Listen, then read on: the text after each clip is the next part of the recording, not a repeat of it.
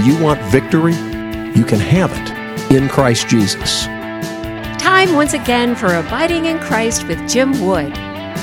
You have to step back, evaluate the various positions in light of Scripture, and then re-engage with a godly perspective.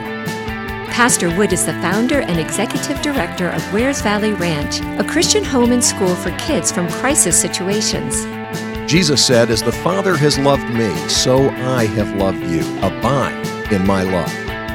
You can contact the program by calling 866-41-ABIDE or by visiting us on the web at pastorwood.org. And now, here's your host, Jim Wood. Well, folks, a good Tuesday evening to you. I hope that you are having a great week. I am having a great week. I've got my son Andrew in the studio with me this evening, and we are talking about 5 great truths, absolutely fundamental, vitally important truths that the body of Christ all over the world recognizes and needs to recognize, but we have to teach them to each new generation. You have a great opportunity to do that this weekend because we're celebrating the Reformation. What is the Reformation? Well, it is a term we use to describe a period in the history of Western Europe which impacted the entire world when believers were reawakened to some truths that had been there all along. And we're going to talk tonight about one of those areas of truth, the fact that Jesus Christ alone is the means by which we are saved. He is the head of the church. He is the one and only mediator between God and man. Now, I've had people come to me before and ask me if I would basically go to God on their behalf. What they mean is, would you please pray for me? Would you please pray with me? I've had people say, I even had one person say they wanted me to go on a trip with them because they felt like if I was in the plane, they would arrive safely. They were serious. It was like, I just know if you go on the trip and you ride with us, then nothing bad will happen to us. Hey, you haven't spent enough time with me. First of all, because bad things do happen to me. And 2, I'm not as good a person as you think I am. So, let me just tell you, you don't need me to be a mediator between you and God. God loves you. He loves you. He loves you so much that he sent his son. Amen. God so loved the world that he gave his only begotten son so that whoever believes in him would not perish, but would have everlasting life. So you don't have to look to me. Look to Jesus. Look to Christ. Amen. But this issue of mediators becomes very important because there are some people who really don't want to work themselves out of a job. My goal when I'm teaching and when I'm preaching and when I'm parenting and when I'm leading an organization is to try to work myself out of a job. I want people to know they can depend on God. They don't have to depend on me. Now, I want to be a dependable person. It's not that I don't want to be dependable myself, but if I am doing what I'm supposed to do, as a parent, I am training my children to look past me to the God that I depend on and teaching my children to depend on him. Mm-hmm. That's my goal. As a pastor, I want to do the same thing. If people come to me after they've heard me preach and they say, "Oh, I could never have figured that out. I just don't know how you do it. I guess it's because of all your seminary training and all the books you've read and all the time you spend studying. I read that same passage and I just could never have figured out any of that stuff." Well, then I've done a bad job. I am not getting through to this person. The thing that thrills me is when a person comes up to me after I preach or they contact me after listening to me on the radio and they say, "You're right. I was following along in the text, and that's exactly what it says. It's so clear." Folks, that's my job. I want you to understand what the Bible plainly says. Mm-hmm. And you know what the Bible plainly says? Jesus is the only way. In John chapter 14, He said, I am the way, the truth, and the life. No one comes to the Father except through me. Andrew, what is the Latin term for that? Solus Christus. And so when we say only Christ, we're not putting somebody else down. We're exalting the King of Kings and Lord of Lords, before whom every knee shall bow. And every tongue is going to confess what?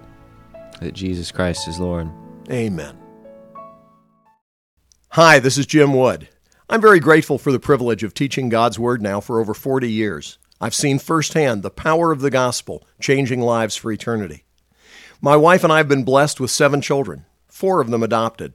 As parents, and in our travels to other countries, we've seen again and again that the human heart is the same everywhere.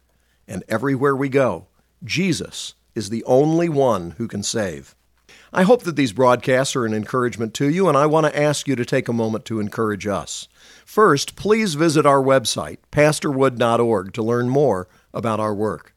Second, please pray for us that we'll remain faithful and that God will continue to use us to spread His word around the world.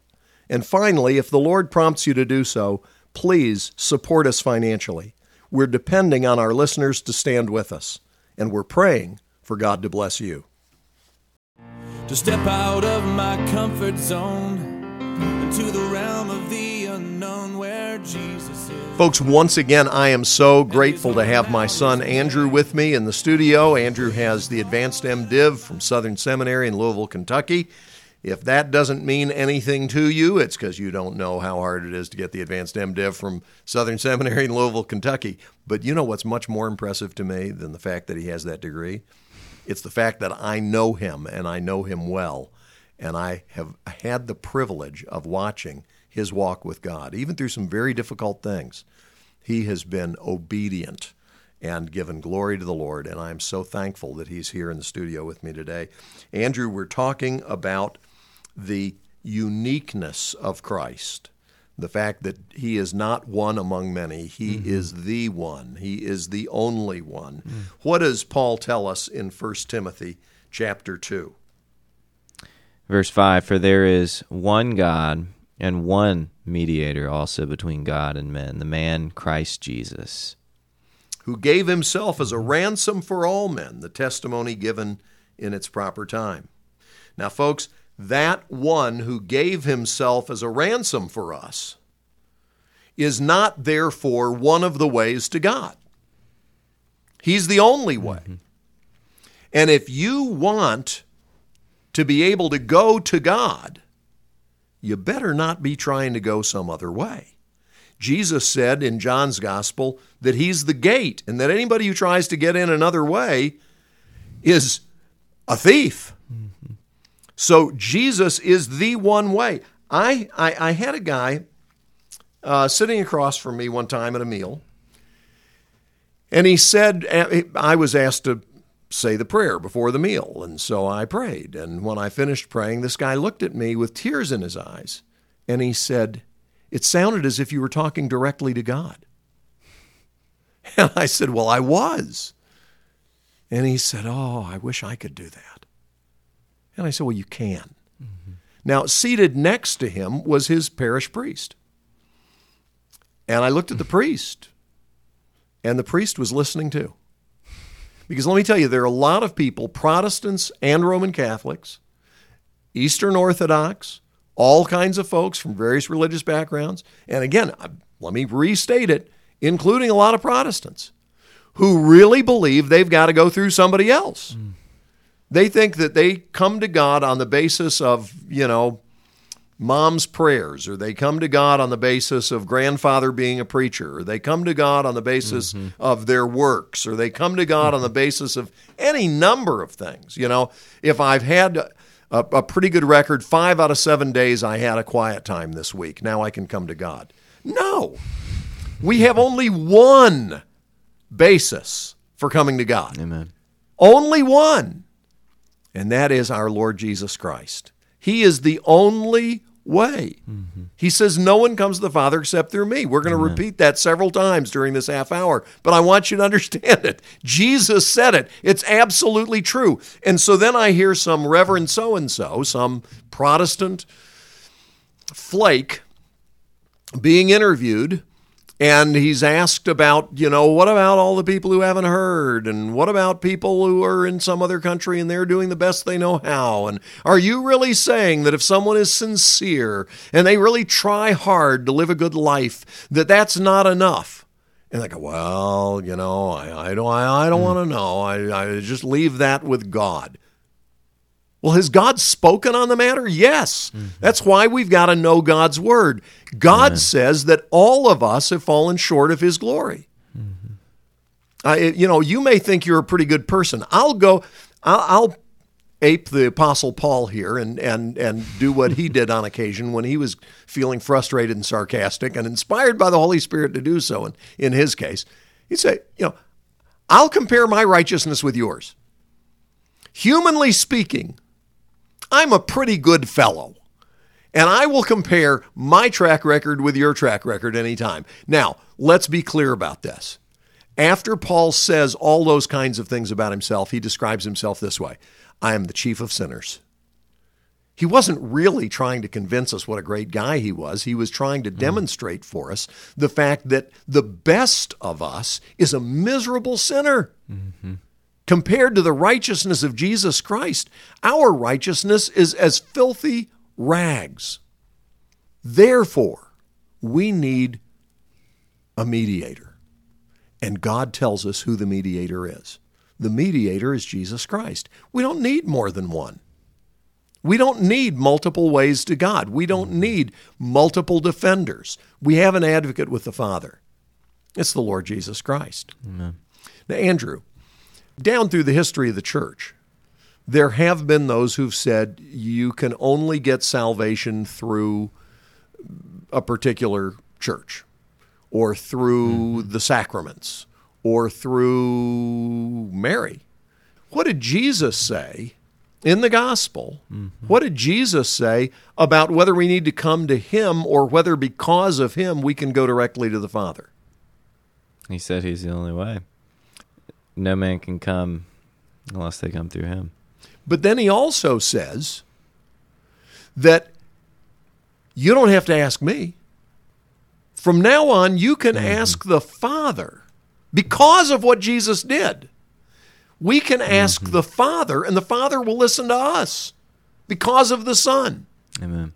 So I can speak directly to my Father in heaven, and it's possible for you, my earthly son, to be closer to him, my heavenly Father, than you can be to me. Because you and I, as father and son, love each other. You have definitely lived out what it means for a son to honor his father and mother, and I honor you for that. But the fact of the matter is, when we get joined with the Lord, the Bible says we are one spirit with him. Amen. Wow. So this thing of coming through Jesus and through Christ alone, he's not only the only means of salvation, but this salvation involves intimacy with God, doesn't it? Yes, sir. I mean, there's so many things here, and what you're talking about earlier, going right along with John 14:6, is Acts 4. And starting in verse 10, let it be known to all of you and to all the people of Israel that by the name of Jesus Christ the Nazarene, whom you crucified, whom God raised from the dead, by this name this man stands here before you in good health. He is the stone which was rejected by you, the builders, but which became the chief cornerstone. Verse 12, and there is salvation in no one else. For there is no other name under heaven that has been given among men by which we must be saved. What if a person's really sincere, though, Andrew? Doesn't sincerity count for something, even if I'm sincerely convinced that I'm Napoleon? Doesn't that make it so? It's just another path to hell. But what if it's the only path I know? God, and this is another just one of the most important parts of the in Christ alone, what we're talking about here. We have offended the holy God. We are sinners who have violated his commands, and therefore we deserve hell forever. And nothing, absolutely nothing we do can take away all the bad things we've done. There's a sentence of condemnation over us because of the bad things we've done. God is perfect. He demands perfection, and there's no way for us to somehow get to perfection because we've all messed up, like you said before. But God has given one way to make it right. He gave perfection in his only Son. And so when Jesus died on that cross, he took the wrath that our sins deserve, all those who put their faith in him. And so that's why it's so critical. Anyone who comes along, and that's why the Apostle Paul talks about the Judaizers, just let them emasculate themselves. Yep. He talks to the Galatians and says, who has bewitched you? Because we have everything in Christ. Jesus did what no one else could do. And so to try to come up with some other way is an absolute insult on Christ.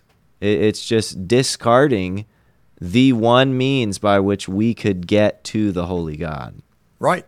And so that's what's at stake for those who reject Jesus and say, I'm gonna try something else. Well, and there are folks who really are offended by that, and this is nothing new. The Bible speaks about people who are offended by the cross.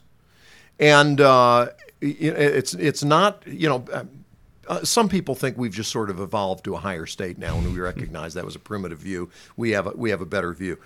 But the fact of the matter is, no. When people say, I think a person who hasn't heard, a person who doesn't know, God surely wouldn't hold them accountable, they are ignoring, again, what he says in his word. I love this from Acts chapter 17 when Paul's in Athens and he's speaking there. He says, in the past, God overlooked such ignorance, but now he commands all people everywhere to repent. For he has set a day when he will judge the world with justice by the man he has appointed. He has given proof of this to all men by raising him from the dead. Now, when they heard about the resurrection of the dead, some of them sneered, but others said, we want to hear you again on this subject. And at that, Paul left the council. A few men became followers of Paul and believed. But the fact is, most people didn't back then. Most people don't now. The problem is not that people don't have enough information. The problem is that when given the information they need, they reject the truth. John says, this is the judgment. The light has come into the world, and men preferred the darkness because their deeds are evil. Our human nature is bent towards sin. So the idea that there need to be some other paths, some other ways to God is simply one more lie from the pit of hell. Jesus is the way, the truth, the life, and no one comes to the Father except through him. And that's all that God offers. Is the best thing that could be offered. It's God himself. And so it's rejecting God. It's automatically rejecting God when people try and get there another way. And I love Colossians 1 when he says, for by him all things were created, both in the heavens and on earth, visible and invisible, whether thrones or dominions or rulers or authorities. All things have been created through him and for him. He is before all things, and in him all things hold together. He is also head of the body, the church, and he is the beginning, the firstborn from the dead, so that he himself will come to have first place in everything.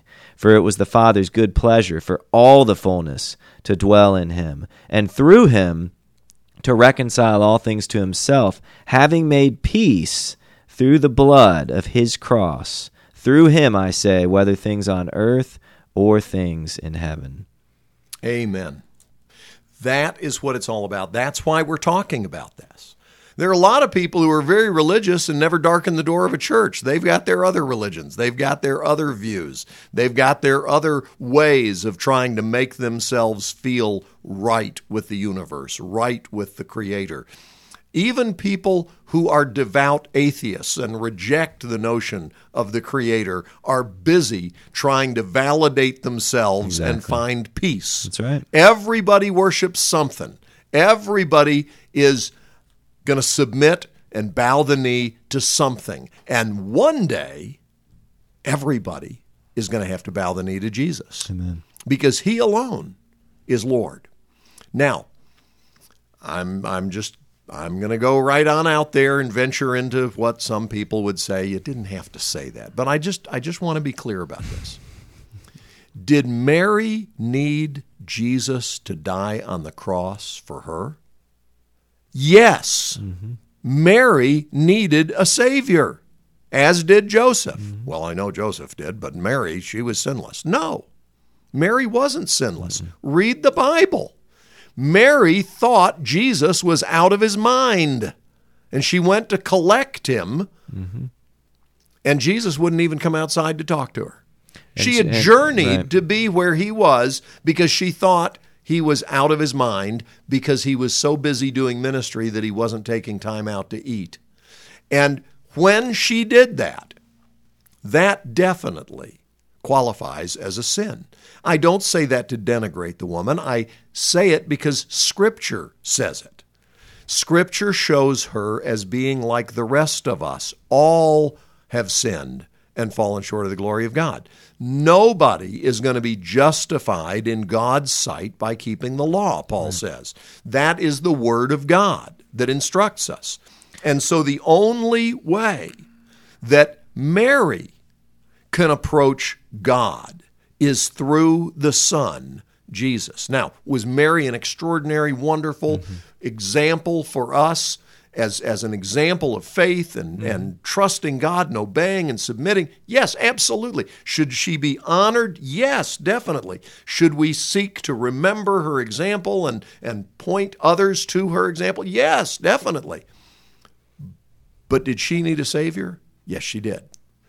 I just wanted to point out a couple other things. It's interesting, and I totally agree. We need to be careful that we shouldn't somehow demean Mary, but we're addressing this because the Roman Catholic Church has deified her. Mm-hmm.